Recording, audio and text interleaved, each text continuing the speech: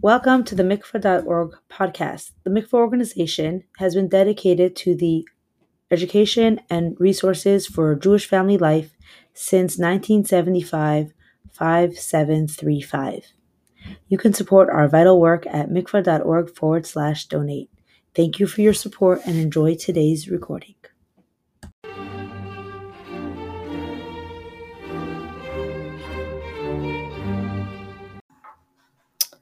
This Halacha review has been recorded live at the Motherhood Center in Crown Heights. We thank them for their partnership in enabling this podcast review to occur. So up until now, we have been learning all the laws of Taras HaMishpacha. We've been learning about the halachas, what you should be doing, what you shouldn't be doing, why. Hopefully along the way you've been inspired to work on your own personal keeping of the mitzvah of Taras HaMishpacha. And now it brings us right up to intimacy and the bedroom, which is a very, very important part of keeping Taras HaMishpacha. Now, in the bedroom and in all of the portions of keeping Taras HaMishpacha, it's very, very important that we combine both the actual halachas and the spirit in which the halachas is written in. So you have to combine both parts to really get this ideal way of keeping Taras HaMishpacha.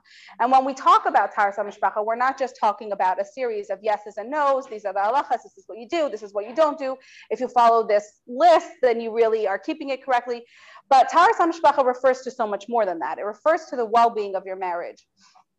And when you invest in the well-being of your marriage, and when you invest in the building blocks of respect and communication and all the things we're about to talk about, then you bring forth a very, very deep love between the two of you. And in this space where there is love, the Shekhinah comes down, and the Shekhinah comes down into your home in a very, very real and present way when there is a space of positivity between a husband and a wife. And it's very, very important that not only are we keeping all the laws of Taras HaMishpacha, but we're also working on our relationship between us and our spouse and working on the tone of our relationship. So when we talk about the tone of our relationship, every single couple has their own tone. That's almost like the dance that your relationship has. And we fall into patterns, right? So throughout our lives, and certain relationships have a certain tone, and it's very hard sometimes to change that tone. And sometimes when you speak to like couples who are married 10, 20 years, or if you are married, several years, you'll see that there are certain things you can almost predict how that discussion is going to go or how that interaction is going to go, because you've fallen into a pattern where one person does X, the other person responds Y, and you kind of like continue in this way. So sometimes the tone of what is normal in your relationship may need adjusting, okay? So when we're talking about things that are good, things that are less good, we also have to talk about improving the tone of our marriage. And even if things are falling into the gather of okay, mitzad halacha, we have to also be aware that it may not be okay mitzad the tone of your relationship. And those things are just as important as working on the halachas of keeping Taras HaMishpacha.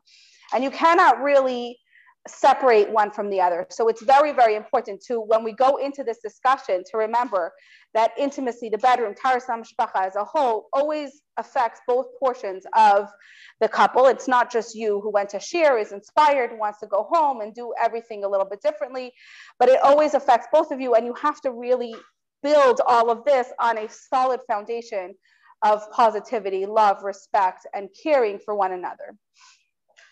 Before we go into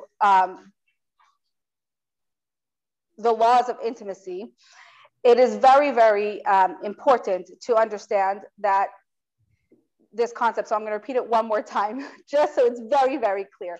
It does take two of you, okay? Therefore, any chumras that you want to take on, any additional things that you want to take on that falls within keeping this mitzvah as a hiddur mitzvah, keeping this mitzvah to the highest standard, has to come with a discussion. It's a journey, and there has to be an understanding that the two of you have to communicate on your journey towards really reaching the ideal. So let's start at the very, very beginning. How do we know? Why do we care about what is right and wrong? Why do we care so much about what the ideal way to behave in the bedroom is? What difference does it make to us as individuals? There is space to say, from a very, very limited perspective as a human being, to say, maybe we just follow what works for us as a couple, right? So I can go to any course that's offered online, and I can go to any professional, and I can just say, you know what? Their advice is good advice, and I'll go ahead and run with it. Why do I care what the ideal is? Why do I care what Torah says about intimacy? So anyone who's been married for any length of time, I don't care if it's 2 weeks, 2 months, 20 years, that marriage isn't always logical. Marriage doesn't always make sense. There isn't this continuousness of like, oh yes, we always agree, and we're always on the same page, and we're always, being mechanech our kids exactly the same way, and we always want the same thing, and two minds like have fused into one, and we just like do the same thing, and this is really nice, smooth sailing thing. That is not how marriage works, right? And nobody goes into marriage and goes, oh, you know what? I'm going to be married for 5 years, and then I'll reevaluate. Like, maybe I'm going to want to be married longer, but we reevaluate every 5 years. That's not a way. We all go into marriage. We're all in. We want it forever. We wanted it to the nth degree, and we want it so we want it to be the best that it could be. So this is why we care whether we're doing things right or wrong. Ultimately, there are many truths in this world, but they're not complete truths, right? So things like science, things like I was just talking before class about the fact that like a lot of people in our parents' generation read books like Dr. Sears, right? And they parented us according to these books. And then it changed. So we don't want to like go according to Dr. Sears anymore. Maybe we want to go according to another new professional, because these type of truths are limiting. The only truth that is 100% correct is Torah. It says that Hashem looked into the Torah, and that's how he created the world. So if somebody came to you and said, you can have the manual, the how-to manual to have a perfect marriage, you'd say, yes, please, thank you, let me read that. Because that is, obviously we want everything. And if I have a how-to manual on how to have the best marriage possible, I'm going to want to read that. The only thing that is 100% truth, the Omead, is Torah. Because Hashem looked at Torah and created the world based on Torah, therefore the only thing that's everlasting is Torah. So in order for us to understand how to have a good marriage, in order for us to understand how to have a strong marriage, in order for us to understand how to have an everlasting marriage, we do have to go and see what is right and wrong according to Torah, because those are the only ultimate 100% truths.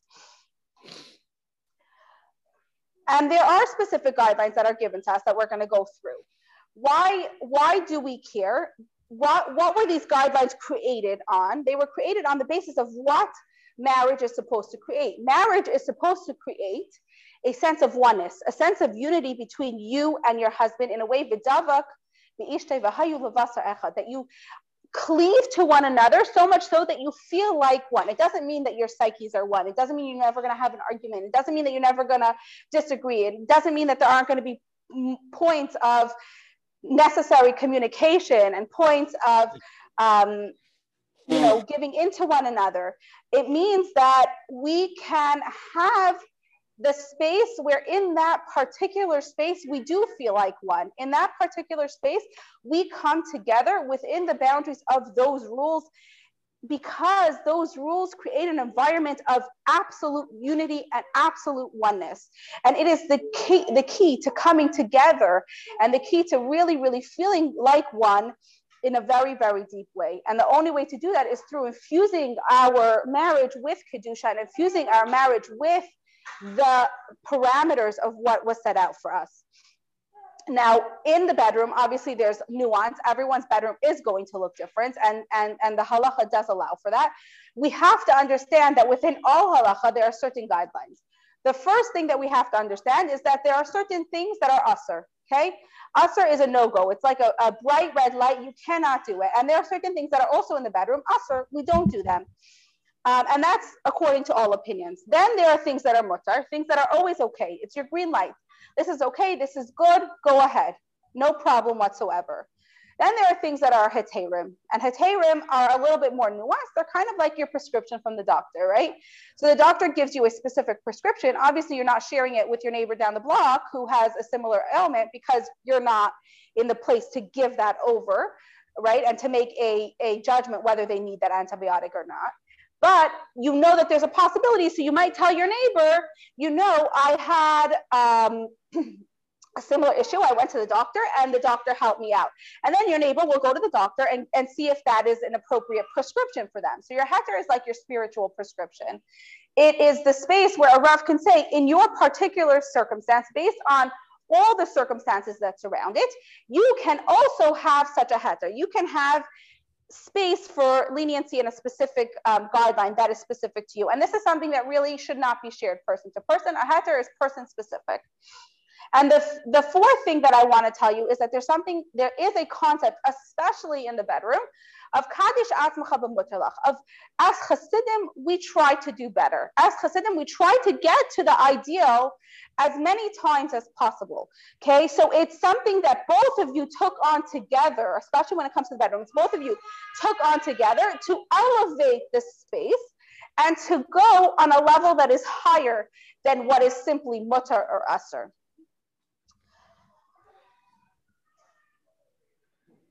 Okay, what do we want out of marriage? What does everyone walk into marriage wanting?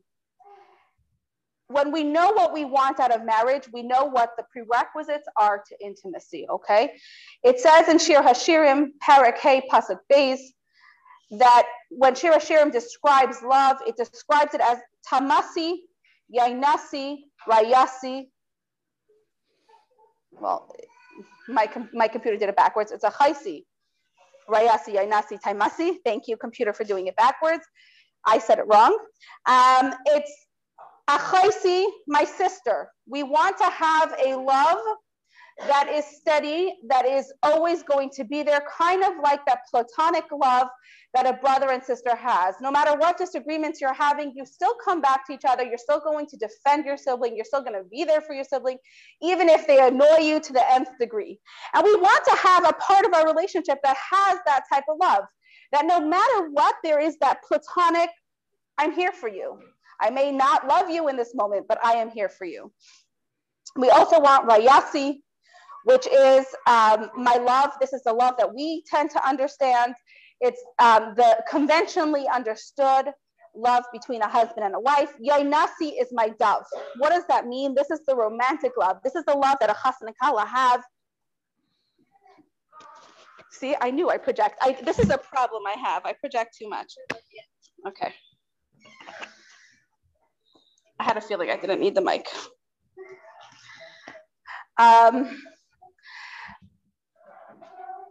Rayasi, Yainasi, okay? Yainasi is my dove. That's the love that a chassan and kala have.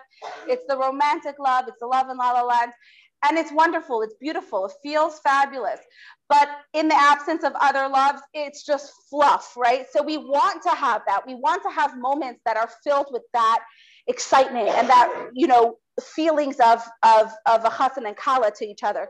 But you need it in balance with the other types of love. And the fourth love is tamasi. Tamasi is my undefiled. And from my experience speaking to women across the spectrum, I think that this is the type of love that most of us really desire a little bit more than the other types of love. It's my undefiled. We want our husbands to look at us like we are the best thing since sliced bread, right? We can be messy and we can be sloppy and we could be whatever things that we all are, right? We can be scatterbrained and we could be very rigid, whatever it is that you are, but we still want, and we can recognize that, we could discuss that, but we still want our husbands to look at us and go, wow, you're amazing. You're the center of my world. You're the most important things to me. You're whole and perfect in his eyes for him. So how do we get to have all these types of love? How do we get these varied and nuanced ways of loving each other? And I've kind of put together what I believe are the building blocks to get there. The first thing, and you cannot have I wouldn't say you cannot have, they all contribute deeply to a meaningful and nuanced relationship. So the first one is privacy. Okay, this is something that I find, like, as you get to the older generations, they understood privacy more. And I think, myself included, I think a lot of people who are exposed to the world at large have realized that our sense of where privacy is has gotten blurred over the years. Where I end and the world begins has to be constantly reevaluated when you're interacting with the world, because you're getting so many messages from the outside world of things that are considered private that kind of like desensitizes you to, wait, what am I sharing with the world? What am I receiving into my world? Where does that sense of boundaries and privacy start and end? And a lot of us have to reconfigure what we think of our sense of boundaries. And maybe it deserves a discussion every once in a while with your husband, or maybe it deserves a discussion with yourself even. Like, where do I start and where does the world around me begin? Where do certain people in the world around me begin? The people that are outside family, the people that are outside friends. And setting that sense of privacy is very important as a whole. Now, when it comes to a couple, that sense of privacy is even more important, because that sense of privacy will lead to a sense of intimacy. When it is me and you to the exclusion of everyone else, I have created a space of intimacy. I have created a space where it's just the two of us. That is a sacred space. That is a holy space. And that also gives my spouse and my relationship covet. I'm giving honor and space to recognize that it is different to the entire world. And that is so, so, so important. And what that space is and where the lines of those spaces are have to be defined couple to couple. The next one is dignity. Dignity, you can call it grace, you can call it a feminine energy. I don't care what you call it. It's not a value that we value in today's day and age also. It's something that we have to dig deep down and say, wait, what does that mean to me? What is the word dignity, which is an old-fashioned word? What does that mean to me? How do I carry myself? And by the way, this is something that I had to like really think about and really develop for myself. Where does this value fall into my life? Because we value the outgoing person, and we value the person who's loud, and we value the person who gives in that sort of way, and in a very in-your-face type of way. And so how do I go back and reconnect to my inner grace and my inner dignity and my inner feminine energy? And that can mean things as small as how I give things over to my spouse, how I give things over to my children, how I give things over to the people around me. Even that can engender dignity. And it also has to do with self-respect. The more self-respect we have for ourselves, the more we're going to treat ourselves with dignity, and the more we're going to treat the people around us with grace and dignity. Emotional intimacy. This is the third building block. Emotional intimacy. Without emotional intimacy, you do not have a fulfilling physical intimacy. And I kind of like was very careful not to say until now, you cannot have one without the other. But a meaningful physical intimacy is not possible without emotional intimacy. For a woman, it is not possible. And yes, I know I made an absolute statement. The fifth one is respect. And this goes both ways, and this is very important for us to understand. It's very easy for us to understand, look, treat yourself with respect, right? Give yourself the respect that you need. Take care of yourself. Demand, not just demand respect, but give the space for respect. But what about respecting another person? What if the person that you marry turns out to really be quite different than what you expected? Or even 5 years down the road, 10 years down the road, it turns out to be something that he wasn't 5 or 10 years ago. How do I respect something that may not be something that I have been taught to respect? And it's for a lot of couples, this is something that comes up throughout their marriage, and we have to learn to respect our spouse for what they can give, and not to expect them to give more than they can give, right? When I look for the positivity, much in the same way we expect him to look for the positivity in us, right? We don't want him to notice that we may not be perfect in other ways, but we want him to respect the good that we do rather than focus on the negative. So it's the same thing that we're trying to also always focus on for our spouse. What can they give? Maybe they're not as seditious as you want. Maybe they're not as focus on the kids as you want, but they might be really good providers, and they might really, prioritize chesed, and they might do all these other things. So instead of focusing on those things, learn and find the parts that you could respect and the parts that you can really build up in one another. And that is a very solid building block towards a more powerful relationship. And the last one is consent. I do talk about consent because to some of us, it's very self-understood that if I don't want something, if he doesn't want something, then that's okay. That's not on the table anymore. But a lot of us do grow up and think that there is a sense of obligation that we have, that even if we don't want something, even if something makes us feel uncomfortable, and even if something makes us feel not so great, that we still, out of an obligation, have to give that. And I want to come here and tell you that never, ever, ever does Torah obligate a woman to do something that makes her feel uncomfortable, objectified, disrespected. It is not a Torah value. Torah values respect. Torah values consent on both ends. And it's very important that we understand that. So,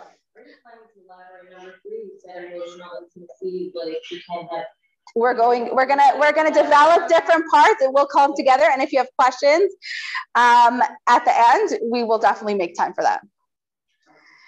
So keep it in mind if I don't get to it. When Torah speaks about marriage, and I mentioned this before, I'm going to just mention it again because this is the foundational item of what we're talking about here. When a person gets married, a man leaves his parents' home, and he cleaves to his wife. So the goal is that we really get a deep and meaningful connection, that we feel connected. It is a very important thing to understand that is the goal of intimacy. The goal of intimacy is v'davak b'ishtai, not only in a physical sense, but that we feel connected with one another. It's the bond, it's the connection, it's that moments of I see you and you see me. And it makes me laugh a little bit, so I kind of like sometimes skip this saying because it's a little bit cliche. But intimacy is intimacy. I want you to see me. I want you to see past the externals of me and really look at me. So it's about that bond of going way beyond the surface level and really seeing one another for the neshama that they are, rather than just the body that they are. And I take the time here to use this word intentionally, and not use it again for the rest of the class. I want to differentiate for you that in a marriage you do not have sex. That means that there is a world of a difference between sex and intimacy.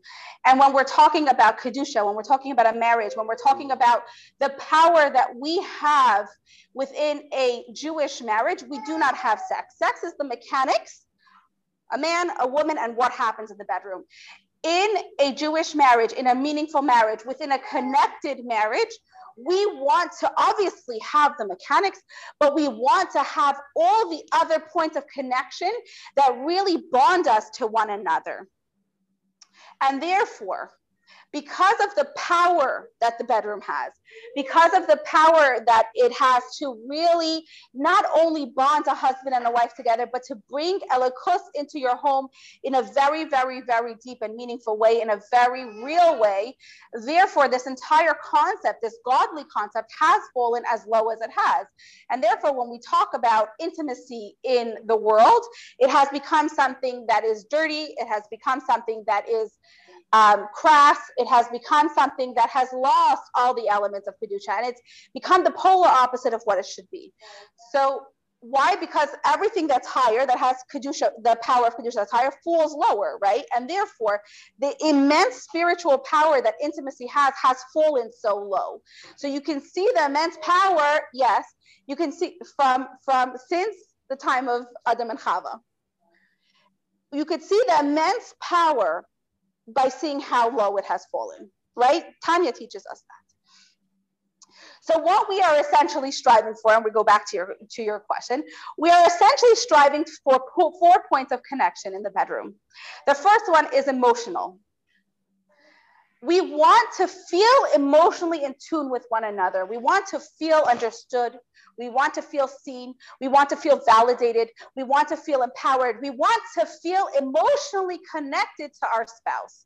The second thing that we want is we want to have an intellectual connection. And this one is a little bit harder for people who are not inherently intellectual. And this is a point of connection that we do work on. And by the way, all these 4 points of connection are things that you, not all 4, 3 out of 4, are things that you can work on and develop in a clearer way during the time of nida, because you have taken out the physical. So the intellectual connection is also something that is truly bonding to one another. When I sit and I learn with my spouse, when I learn a new skill, whether I learn a sikha, whether I learn, I read an article together, whatever it is, that is a point of connection that I can now connect to on a different plane. And that adds nuance, that adds dimension to my marriage. The third one is a spiritual connection, and we cannot discount that. Couples who are spiritually connected are connecting on a higher plane of existence. They're connecting in a way that is deeper. So how do we connect to one another? We have to constantly have these spiritual discussions with one another. That means, am I on the same page as you spiritually? What are you thinking about the chinuch of our children? What are you thinking about how we're running our Shabbos table? What are you thinking about our goals for Tishrei for our children this year? What are you thinking about our goals for ourselves this year? Where do we plan to grow as spiritual people with each other, as separate people, with our children, etc.? These are discussions that we should be having and connecting with our spouse.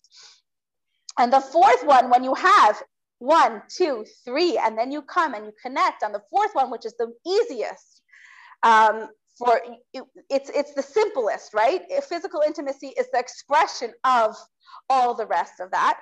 Then that becomes so much deeper and so much more meaningful and so much more pleasurable. So when we come together out of the bedroom with the emotional, with the intellectual, with the spiritual, and then in the bedroom with the physical, that connection and that bond is so much stronger and so much deeper. Why are we striving for this connection? Because really, and we mentioned Gan Eden, we mentioned Adam and Chava before when someone brought it up. Originally, we were one. Originally, man and woman were one. And therefore, the goal and the feeling that we have is that until we feel one again, there is some lack within us. And therefore, our goal is to really try to remove whatever is separating us from becoming one. And really we want to come back to that original state of togetherness and that original state of closeness that we had in the beginning of creation. So let's talk about love a little bit more. There are 2 types of love, and Rabbi Boyarsky, Alav Shalom, explains it. He has actually a clip that you can watch. He does this much better than I will. But he explains that there's 2 types of love, and the example that he gives is very telling. So there's ava shetluya b'davar, a love that is dependent on something, and ava she'enai tluya b'davar, a love that is not dependent on anything. Ultimately, a love that depends on something is not an everlasting love. And within a marriage, we want to have a love that is irrelevant of external factors. It's a love that is deep, a love that is everlasting, a love that is powerful. And Rabbi Boyarsky explains that one is fish love. Okay, so one is I love the fish, and one is I love myself. Both times the person says, oh, I love fish, right? So I can love fish because I will take care of the fish, I will feed the fish, I will protect the fish. And that's ava she'enai tluya b'davar. Is the fish giving me something? No, the fish gives me nothing. And yet I will take care of the fish and I will love the fish. And then there's I love fish. And therefore I have fish for breakfast, I have fish for lunch, I have fish for dinner. It's giving me something, right? I love it because really I don't love the fish. Really, I love me. I love the way the fish makes me feel. So within a marriage, we want to have love that is not dependent on externalities. And that's why, by the way, when we go back to the element of respect, when our love is not dependent on, oh, he's a great role model in this particular area, or he gives to the family or to myself X, if my love is not dependent just on that factor, even if that factor goes away, I will still find ways to love and respect this person. And that is a real deep and meaningful love. Our vaida towards intimacy is that we do not love the externalities. We love them. We love their neshama. We love their insides. We love everything about this person on a deep level and not just the externalities. So it's something that is completely unconditional. And I've received flack from the next statement I'm going to make, but I still stand by it. So I'm gonna share what a very real life example is, aside for fish, right? Because some of us really don't like fish anyway. If we have a child, right, or if we have a parent, or if we have that type of love is not dependent on anything else. I remember I went to a parenting class once, and I forgot her, Rivky. Nope. Rivky something else. She's Rabbitson Jungreis's daughter-in-law or daughter. Shown something. Anyways, it's irrelevant. She says that no matter how dysfunctional parents are, kids love them unconditionally. Kids will always go back and want their parents' love. They will want their approval. And parents do the same thing for their kids.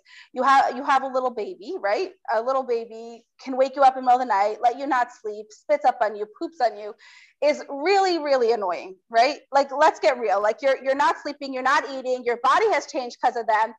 All these things, and yet you wake up in the morning and you're like, oh my gosh, you're so cute. And they're really like, they're fabulous, but that's because we do not love them because of anything they give to us. Really and truly, they don't give us anything.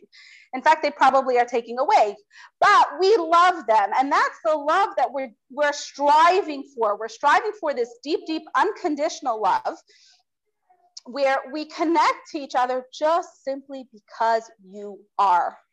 Not because of what you have, not because of what you do, but because you exist. So that leads us to another really big paradigm shift that we all have to have at the end, because it's being recorded. One of the things that I actually have made it my mission to talk to high school girls about is mashpia mekabel. I think this is one of the most misunderstood concepts in all different schools. One of the concepts that is really, really misunderstood is the concept of mashpia mekabel. In fact, I think that there's a lot of resistance to high school girls listening to this concept if it's not understood completely and from a truly Hasidic perspective, is because it kind of sounds on surface level that he's the mashpia, that means he's the big boss, right? And you're the makabel, and you have to accept. And there's a whole thought process that sounds very firm, and I've heard a lot of from people read books that are actually based on Christianity that really expound on this, and it sounds firm, it sounds fabulous. And I think that it's very important for us to understand this concept so that we can understand what Torah tells us about a mashpia mekabel. What is a mashpia's role? Let's first define the mashpia's role. The mashpia's role is to give. That means that he is providing the needs of whoever's the mekabel in a very real way. He has the onus on him to provide satisfaction within your relationship. He needs to be there. He needs to provide. It says this very, very clearly in Yeksuba. She'er kisus v'nasa. She'er is food. Ksus is clothing and shelter. And aina is satisfaction. These are things that are written really, really clearly in the Ksuba. So there's a lot of pressure, and there's a lot of the onus that really is on the mashpia. This is the part that gets fuzzy. What is the job for us as a makabel? And this is really what I'm going to focus on, because I'm not speaking to men, I'm speaking to us. Our job is to connect to our feminine energy. What does that mean? Does that mean that I have to be a subservient, obedient wife? Does that mean that I have to give in to what he wants because he's the mashpia, right? So he must know best. No, what it means is that I have to create a space and a vessel to receive and to be present. And for all of us who grew up to be strong, independent women, this is a struggle. I will repeat this concept again. To find a space for our feminine energy, to create a space where I connect to what I am as a mekabel, means that I have to create a vessel to receive. This is a space that has to come with vulnerability, which is scary. It has to come in a space where the mashpia has set a space of safety, respect, consent, all the things we've spoken to, because otherwise you cannot be vulnerable. But our job is to open the space to receive.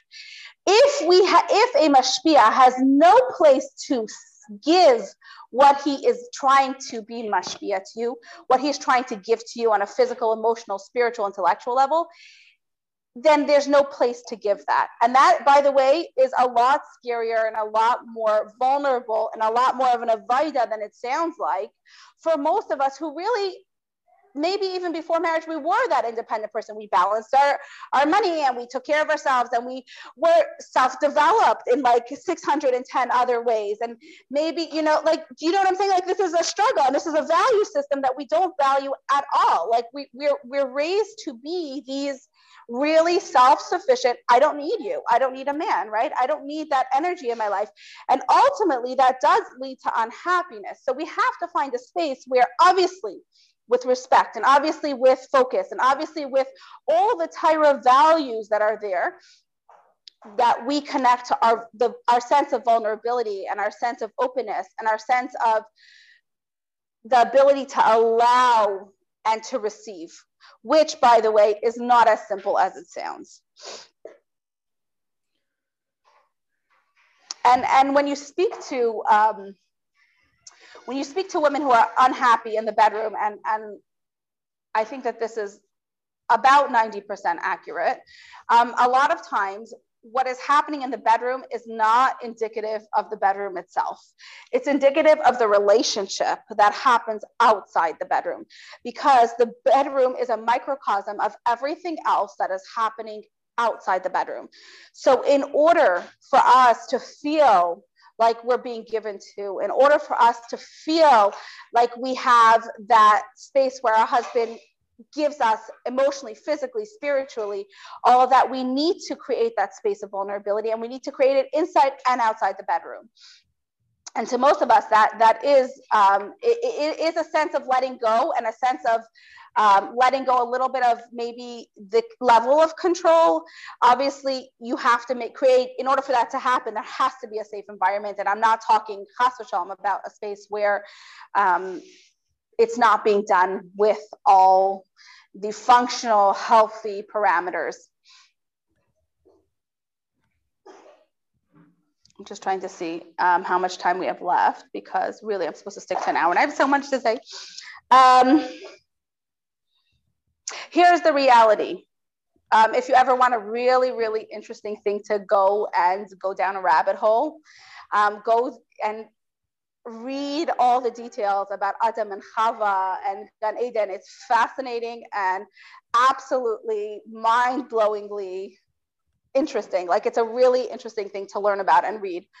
But the reality of out of Gan Eden, again, is that one of the things that Chava was told is Eli Sheikh Teshuchasech, that there is a sense that we crave our husbands. We crave the masculine energy. We crave the mashpia to give to us.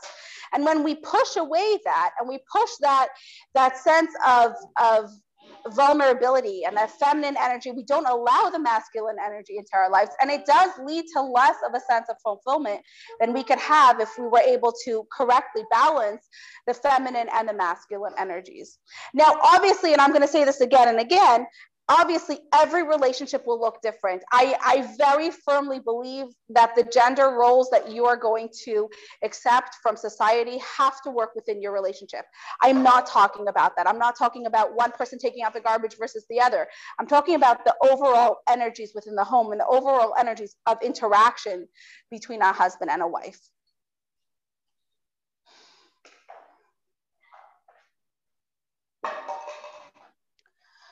Okay.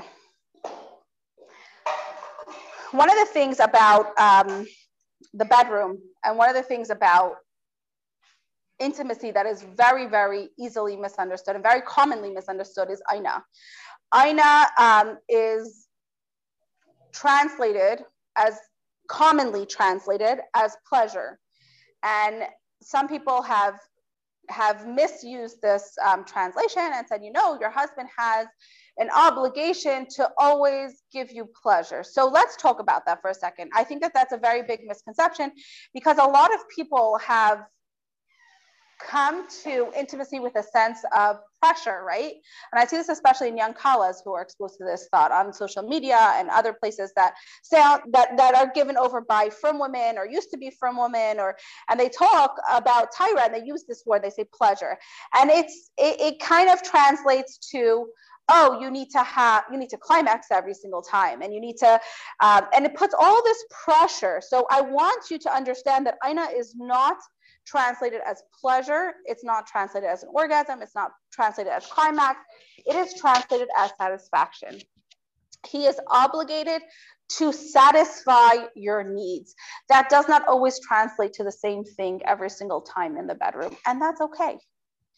It has to come to a sense of, we communicate obviously in a tzniustic way, and we've come to have expectations that can be met and that can be satisfied for one another within the bedroom in a respectful way.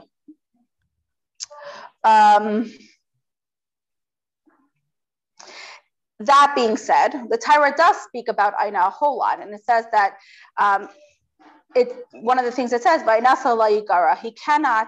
he cannot hold back your satisfaction. He cannot use it to kind of like as a tool to say like, oh, you don't deserve it, or I'm not going to give it to you, because that is against Torah, to the extent that the Torah calls a person who does this a chayta, a sinner. Someone who holds back satisfaction, giving their wife satisfaction in their relationship, is called a sinner. And that's pretty strong wording. And that's not just talking about pleasure, but it's overall satisfaction when it comes to intimacy.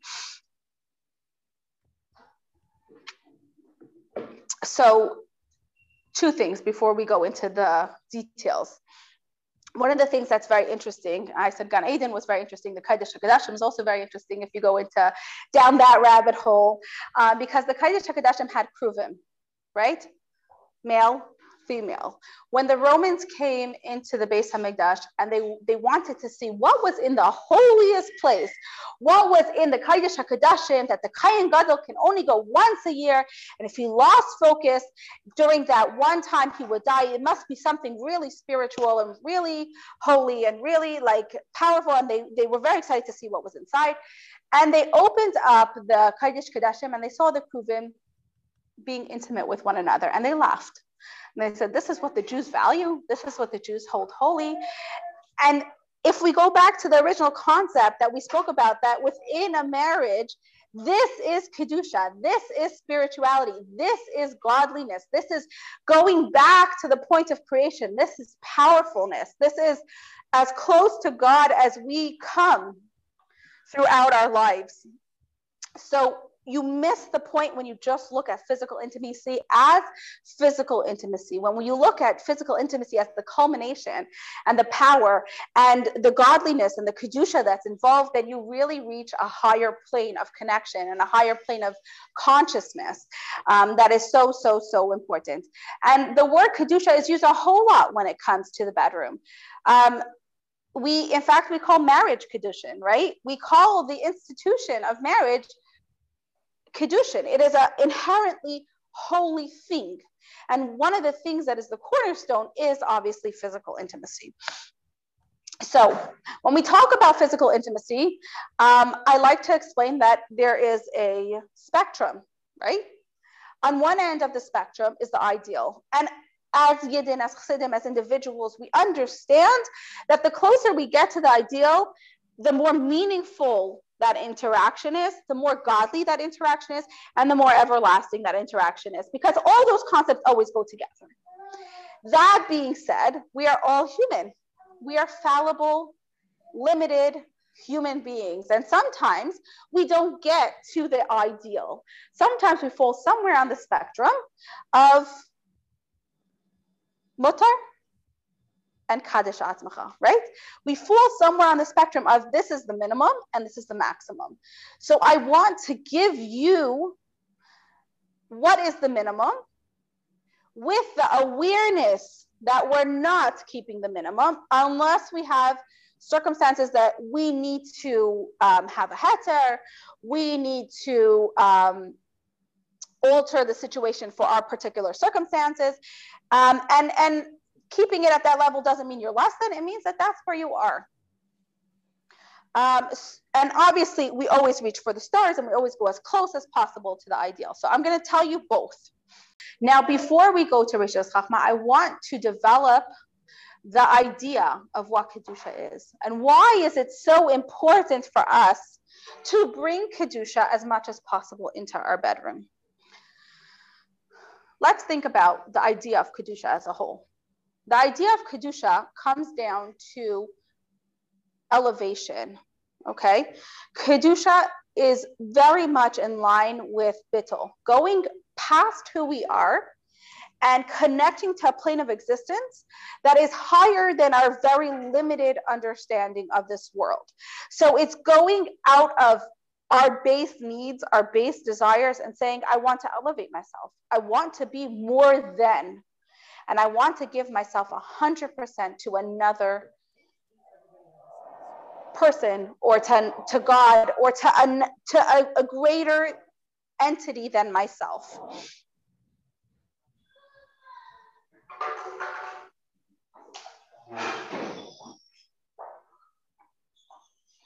Therefore, when it comes to Kedusha, when it comes to bringing Kedusha into our bedroom, part of it is letting go of our limited understanding. Part of it is extending the fact that we are not limited to our thoughts and our own logic, but to say, you know what? There's a godly logic. There is a greater power to be that is going to tell me how to better connect with my spouse and how to better bring godliness and bring elevation to my life. And I may not understand it. And by the way, I feel like this is a very strong thing that we have to understand about Taharas HaMishpacha in general. Taharas HaMishpacha is not logical. Sometimes it's frustrating and sometimes it's hard, but we have to also understand it's not a logical thing. It is so much greater than anything that our limited capacities can understand. And that's okay. Sometimes we want to understand everything so much and we want to understand the logic behind it that we limit ourselves by our own logic. And if we take this same concept of Kedusha and bring it down a little bit, we want to also connect to our spouse in a way that is 100% giving and 100% receiving, right? And that's also why there's no 50-50 in a marriage, right? It's 100%, 100%. I give 100%, I want 100%. I'm 100% in. It's always 100% when it comes to a marriage. So one of the things that comes up a whole lot when it comes to intimacy is what if we are on different levels in the bedroom, right? So before we go, I like to bring this concept in before I tell you what the Rishos Chachma is, because what if you walk away from the share and you go, wow, that's so powerful and that's so meaningful, and I'm going to X, Y, Z, right? What if there's pushback, right? What if you come back and you say, you know what? I want the idealist. He doesn't want the idealist. Where do we come together? Now, remember what I said before, the bedroom is a microcosm of your entire relationship. And when there is discrepancies in the bedroom, there will likely be discrepancies out of the bedroom as well. And therefore, instead of focusing on solving the discrepancies in the bedroom, solve the discrepancies out of the bedroom. It's a lot less emotional. It's a lot more open to discussion. And by definition, by virtue of working on things outside the bedroom, it will affect the bedroom because it's a microcosm of the relationship as a whole. So if there are disagreements, if there are different levels, if there are discrepancies within the bedroom, discussing things out of the bedroom, even if it's simply discussing and communicating the bedroom in a respectful way, will solve the bedroom itself. And I want to talk about communication because a lot of us may have learned that talking about intimacy is not tznius, or we might have the feeling that talking about intimacy is not tznius. And I want to tell you that there are ways to talk about intimacy that are tznius in a private setting. You need to communicate with one another in order to have a satisfying and fulfilling bedroom life. You must communicate with one another. You do not have to be explicit. You do not have to be crass. You do not have to be not sneeze about it, but you can and should be talking about what you enjoyed in the bedroom and what you didn't enjoy in the bedroom, and you should be talking and communicating with each other. Even it's simply saying, that thing that we did last night, I enjoyed that. Let's try that again, or something that is less direct. I might feel more comfortable, but there is need for communication and to really, really spend the time in a tzniusdik way to really talk to each other and not just assume that if we have a great relationship, everything will automatically be good. We do have to involve communication in bettering our interactions within the bedroom as well.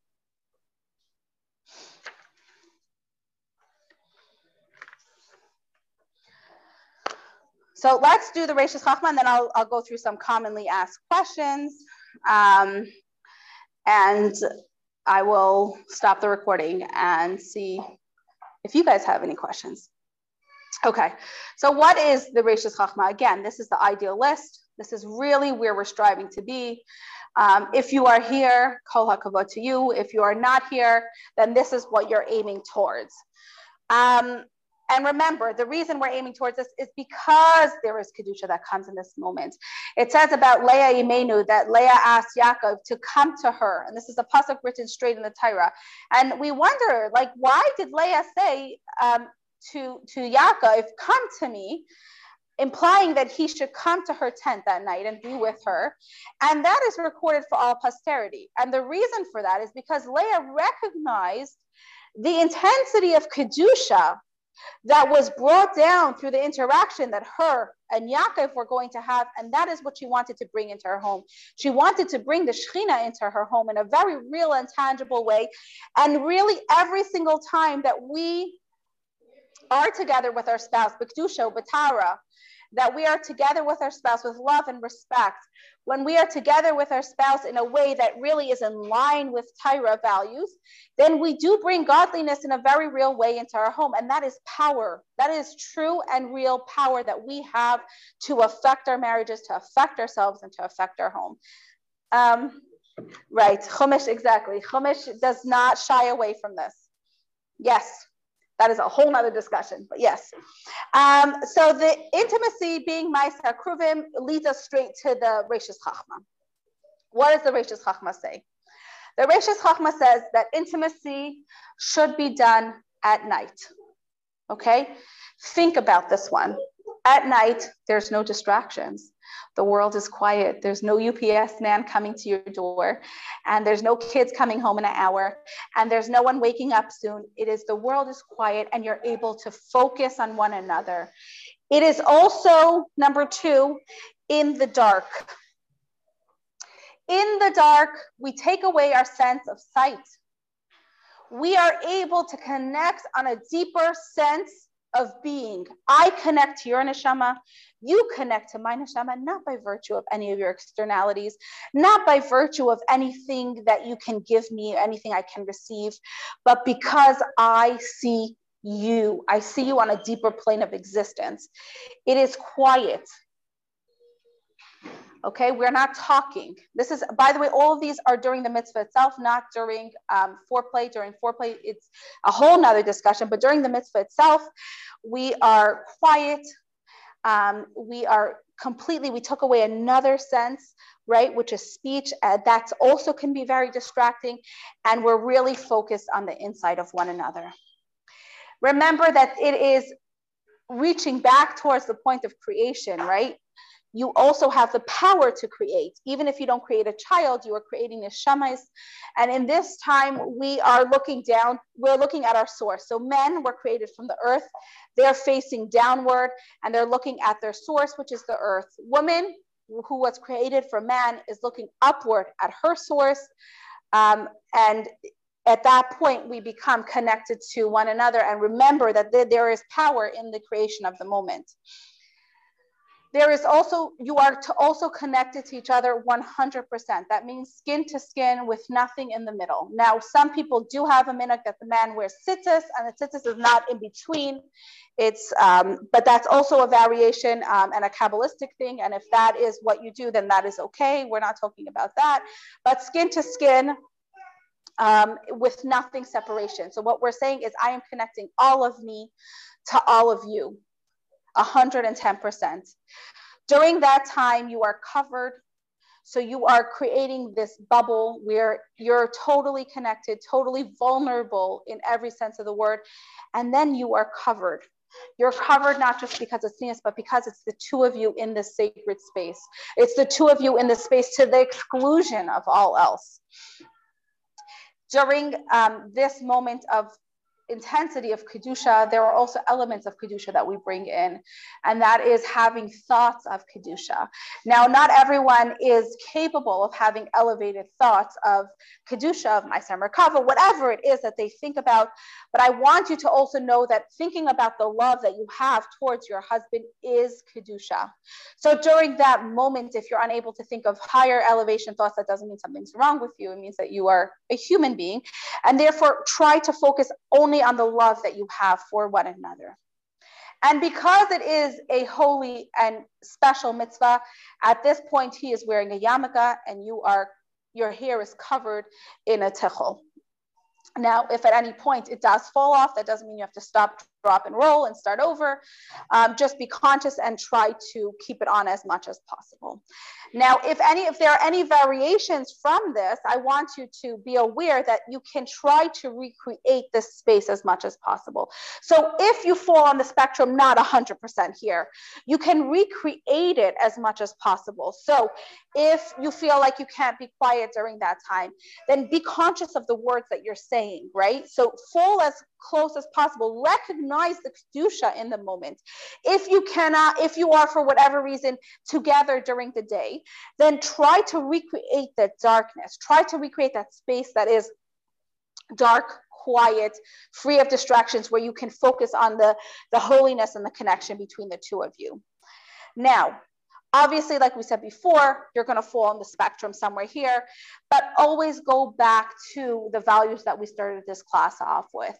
Consent, love, dignity, respect, passion. All these things have to be present.